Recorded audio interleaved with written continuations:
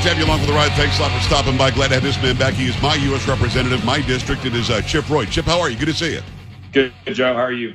I'm doing very well. I wanted to start with the election from last night, but first, let me clear the air because I go into these X spaces, and I've actually texted you while I'm in some of these, and they seem to think that you are calling anybody who supports Donald Trump an MFer at some point. I don't even remember why you were angry that day, but it wasn't about those of us who support Trump, was it?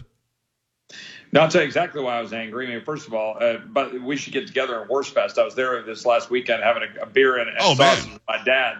Oh, yeah. That's good living.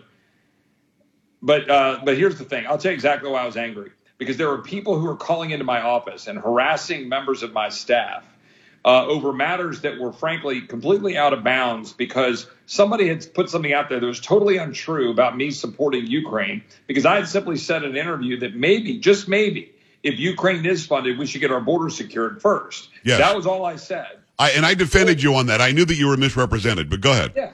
And then a whole bunch of people, including people that I know, that were putting that out. And then my office was getting harassed by, frankly, a lot of people out there who are MAGA influencers out there in the Twitterverse and out there who fancy themselves really important, not constituents that are sitting in my district that wanted to call and say, hey, Congressman Roy, can you help me or explain some position?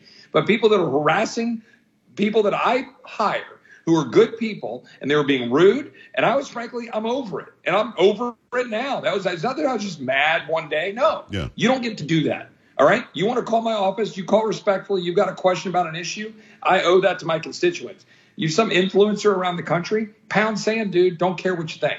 Gotcha. See, I wasn't sure what that was all about, but of course the video went viral because your language was salty, which is fine. And I didn't get it. And people were like, he's calling you that, Pags. I'm like, Chip Roy isn't calling me that for sure. No, not at all. And I want to be very clear about that. Look, I support President Trump. I support him if he's the nominee. I've said that repeatedly. Yes, I'm friends with Governor DeSantis. Yeah. I will be, going around and spinning tonight and talking to the press during the debate about that. Proudly so. A primary is a good thing. These people that are saying, oh, we don't need to do a primary. No, that's not the way our system works. Go earn it. We'll get a nominee, and then we'll go out and win next year with whoever we get as the nominee. But we've got to do our job right now, and my job is to go fight for the people that I represent and not go listen to some random Twitter influencers. Yes, it's District 21 Republican, great state of Texas, Chip Roy. Chip, I hadn't talked to you since. You happy with Mike Johnson as the speaker? Sure. So Mike's a good friend. I've known him for a long time. He's a very good man, good husband, good father. He's a constitutional conservative. He is from Northwest Louisiana. My mom grew up in a small town when she was a kid in the district that he represents. And I'm going to go visit Mike. I'm skipping a meeting with Mike right now. When you and I are done, I'm going to go meet with Mike. Nice. To go talk about where we're going next. Look, it's a tough job. We got a lot of work to do. And I'm not going to give Mike a hall pass any more than I would have given Kevin McCarthy. Yeah. We need to cut spending. We need to secure the border of the United States. We need to hold the line on Ukraine, either no more funding or if there is funding, you got to secure the border. There are things that we need to execute, and we're going to go talk about doing that right now. And he's got a tough job with a thin majority, and you've got a recalcitrant Senate with Senate Republicans who are more interested in going after Tommy Tuberville than they are in actually doing their work to secure the border and helping the House do our job. So we're going to have to go hold the Senate accountable and then push Biden to do the right thing. And hopefully Mike will do that, and we'll go work with him to try. Hopefully in your meeting with the speaker, you can do two things for me. I'm sure that you've already asked him about the first one, the January 6th tapes. We want them. Yeah. We want to see them now, not at some terminal that Tucker Carlson's people can go look at. They should be released. We own them. I'm not really sure why they're not being released. And the second thing, tell him to come on my show. What's the problem? I'll be happy to tell Mike to come on the show, and I'm sure he'd love to. I'm serious. I'm sure he'll do that. On the first point, I do not want to get in front of the speaker, but let me just tell you that I know where the speaker's heart and where he's committed to doing on that, and I'm pretty sure you're going to be pleased. But let me leave it at that until he gets the chance to act here shortly. You've always been an amazing champion for our tax dollars and stopping the out-of-control spending. As you and I have talked about, Kevin McCarthy did get rolled by, I believe, I'll use that terminology, Joe Biden when it came to the debt ceiling. Yep. And you educated me on this. He basically gave him an open debt ceiling, indefinite debt ceiling, until March of 2025 after the next presidential election. Right. That's not okay. So what can you do in the meantime? That's already like on the books. How can you ever pull back spending before March of 25? Can you? Yeah, well, I mean, first of all, that is an increase in the debt ceiling, right? That allows us to spend that money, but it's not actually an appropriation. So what we've been doing this year is to try to break the system and get back to what we're supposed to do, which is appropriations bills, so we can change the policies of the Pelosi, House last year. But unfortunately, you remember 17 Senate Republicans sided with Nancy Pelosi to jam us with a spending bill. So now we're operating under a 45-day CR of that continued spending from last year, which I didn't want to do. I voted against. That was a part of the speaker's debate. And now that expires next January. So to answer your question, my path forward would be to continue to move the appropriations bills. You got to give the speaker a little bit of grace now because of what we just went through with the speaker's fight. To give him a little bit of time. But we need to cut spending. And the way you do that is if you do any kind of a continued resolution or a stopgap spending measure, you cut at least the debt ceiling deal levels, you cut spending by about 1%. You'll remember I put forward legislation in September that would have done that. Yes. We weren't able to get that moved. I thought that was the right thing to do. But what I would do right now is move forward a cut spending bill. I would do it in a couple of phases to isolate the Department of Homeland Security so we can go after them and border security. I would simultaneously move Israel paid for, take the money out of the IRS funding, which Mike has already sent that over to the Senate. But I would include that in the package. And the final thing I would do is that disaster spending, $16 billion that we spent about a month ago, I would pay for that out of the IRS as well. So we can honor our commitment to shrink the expansion of the IRS, pay as we go, cut spending year over year, and do our part to try to force security at the border, which we're going to have to use Ukraine and the appropriations process to try to force them to do. Representative Chip Roy, District 21 Republican, great state of Texas. I should know this answer, and I think I do, but I'm going to ask you anyway. Have we gone back to the original baseline, or are we still on the COVID baseline? So we have in certain appropriations bills that we've passed. So we've passed 7 appropriations bills of the 12. We've got several others in process. Some of those bills have gone back to 2019, which would be pre-COVID, or 2020, kind of depends on the bill. Some of those bills only go back to 2022 or 2021, which doesn't go back as far as I would prefer. The overall spend is going to be closer to last year's spending level, but that is because we're increasing defense spending. Okay. Now, if I were czar, I would go through and slash a lot of the bloat and bureaucracy at the Pentagon. Our appropriations bill does some of that, probably not as far as I would prefer to go, but we're increasing defense, cutting some of the bureaucracy, the woke crap, the DEI, all of that. Yeah. And we're decreasing the non-defense spending by 8%, roughly. That doesn't go as far as you and I would like to go, but it does go. It takes a giant step down the road, and some of the appropriations bills goes back to pre-COVID. We're still negotiating that and trying to get it as low as we can. Now, that's House side. Right. Now we got to go fight it out with the Senate. I hope we can get all of it back to pre-COVID and then actually start cutting the budget, because the only thing we're hearing from the Biden administration, all of his economic advisors come out and say, well, this is because the House won't raise taxes. We've got to go and get more taxes. We've got to raise. They're not paying their fair share. Biden said that in a speech last week.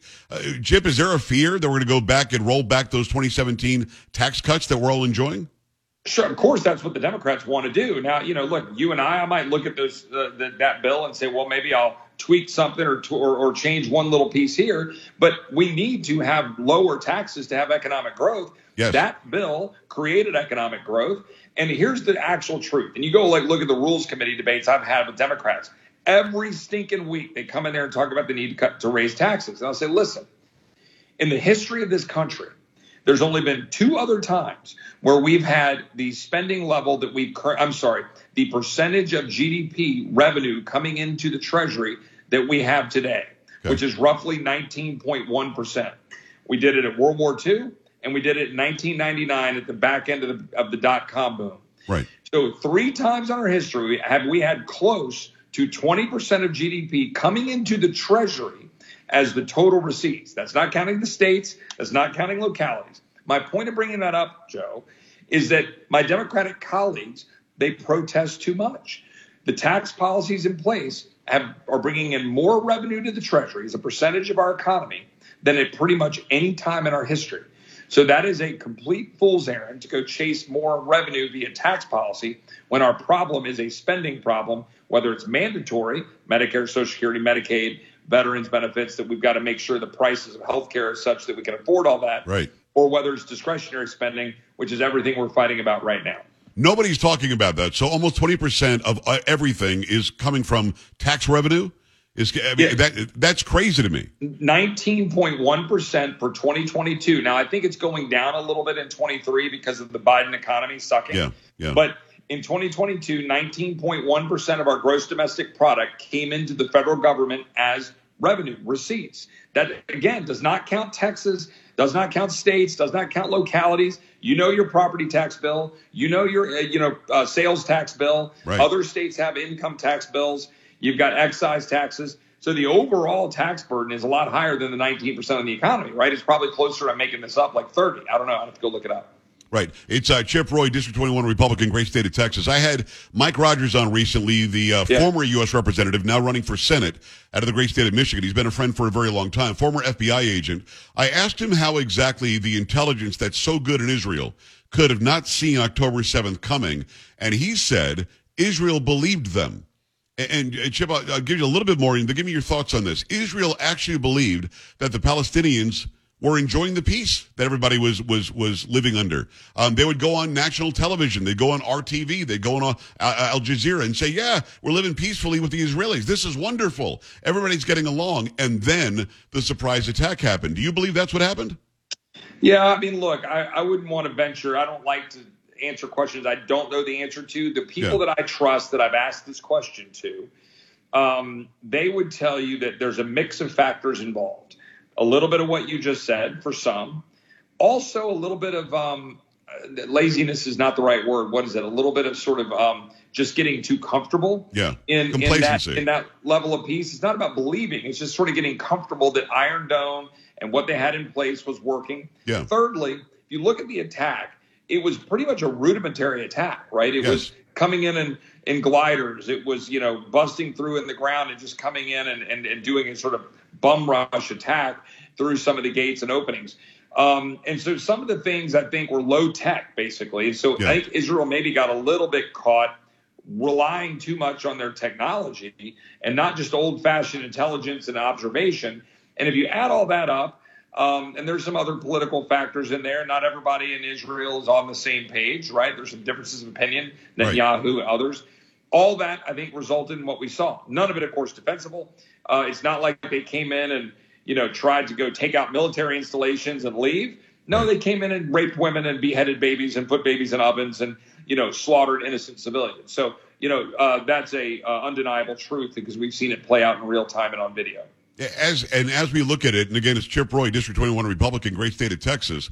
As we look at the aftermath, people are saying ceasefire. People are saying we want peace. Well, you had a ceasefire and you had peace on October 6th. When somebody attacks you, you're allowed to defend yourself and then, I believe, hit them so hard that they'll never do it again.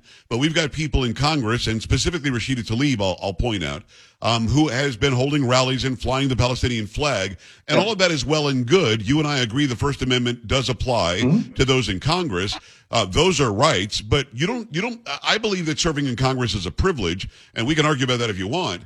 But the way that she crosses the line for me, and she becomes like a Nazi representative in 1942 serving Dearborn, Michigan in the Congress, is when she does the river to the sea thing.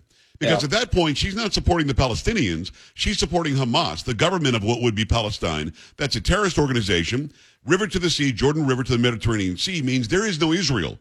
She's literally supporting wiping out Israel, therefore, I believe, supporting Hamas. Am I wrong?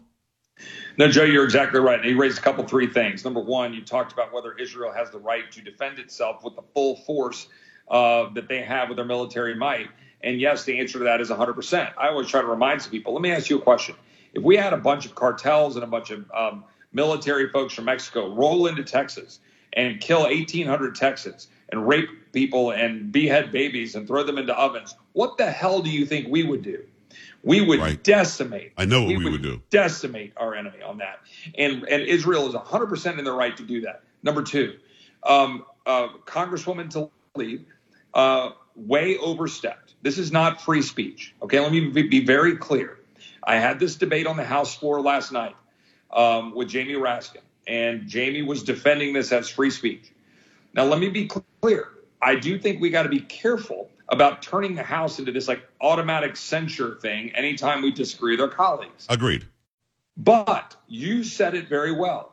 It is a privilege to be in the House. We're not undermining her free speech rights. by saying that what she did was wrong. We're saying that as a member of Congress, it was unbecoming of a member of Congress to say the kinds of things she was saying about Israel, what you just pointed out about from the river, the Jordan River to the sea, the Mediterranean Sea, and what that really means. But importantly, attacking the United States for our funding of Israel and saying that that somehow is justification for the continued violence, i.e. exactly what happened on October 7th. The dismissal of what happened on October 7th as resistance to an apartheid state. Right. Those words are chosen specifically, purposefully. She knows what she's doing in doing that. And we managed to get last night, Joe, 22 Democrats to join us in a resolution. Think about that.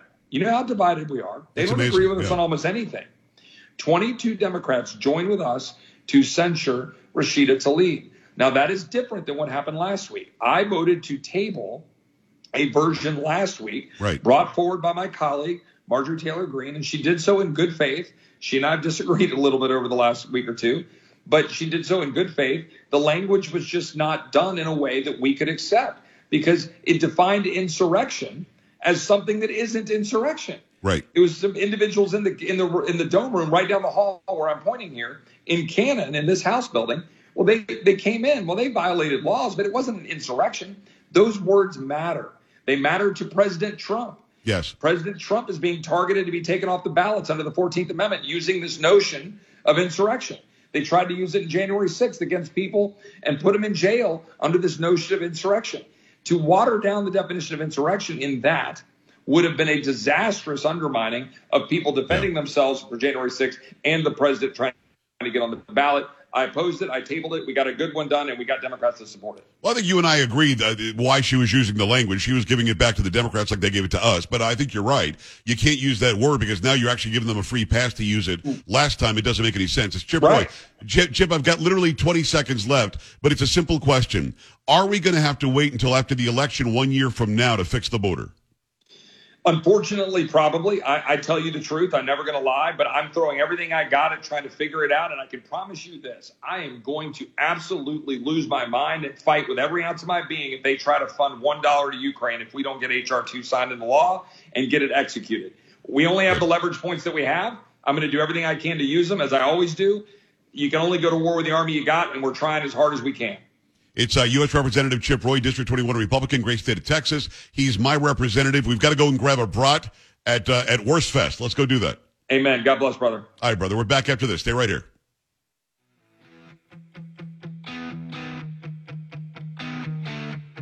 This is the Joe Pags Show.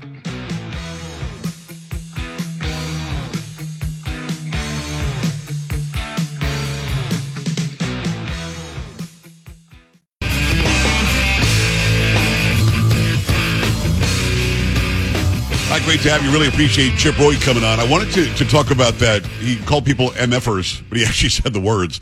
And that video went viral a couple of weeks ago, 3 weeks ago. Glad that we hit as many topics as we did, including Rashida Tlaib and the censure. I'm glad we agree on that because a lot of people are trying to say, no, it's a First Amendment. She can say you can't censure her. Yes, you can. 888-941-PAGS, JoePags.com. More to come. Don't be an A-dub. Stay with the Joe Pags Show.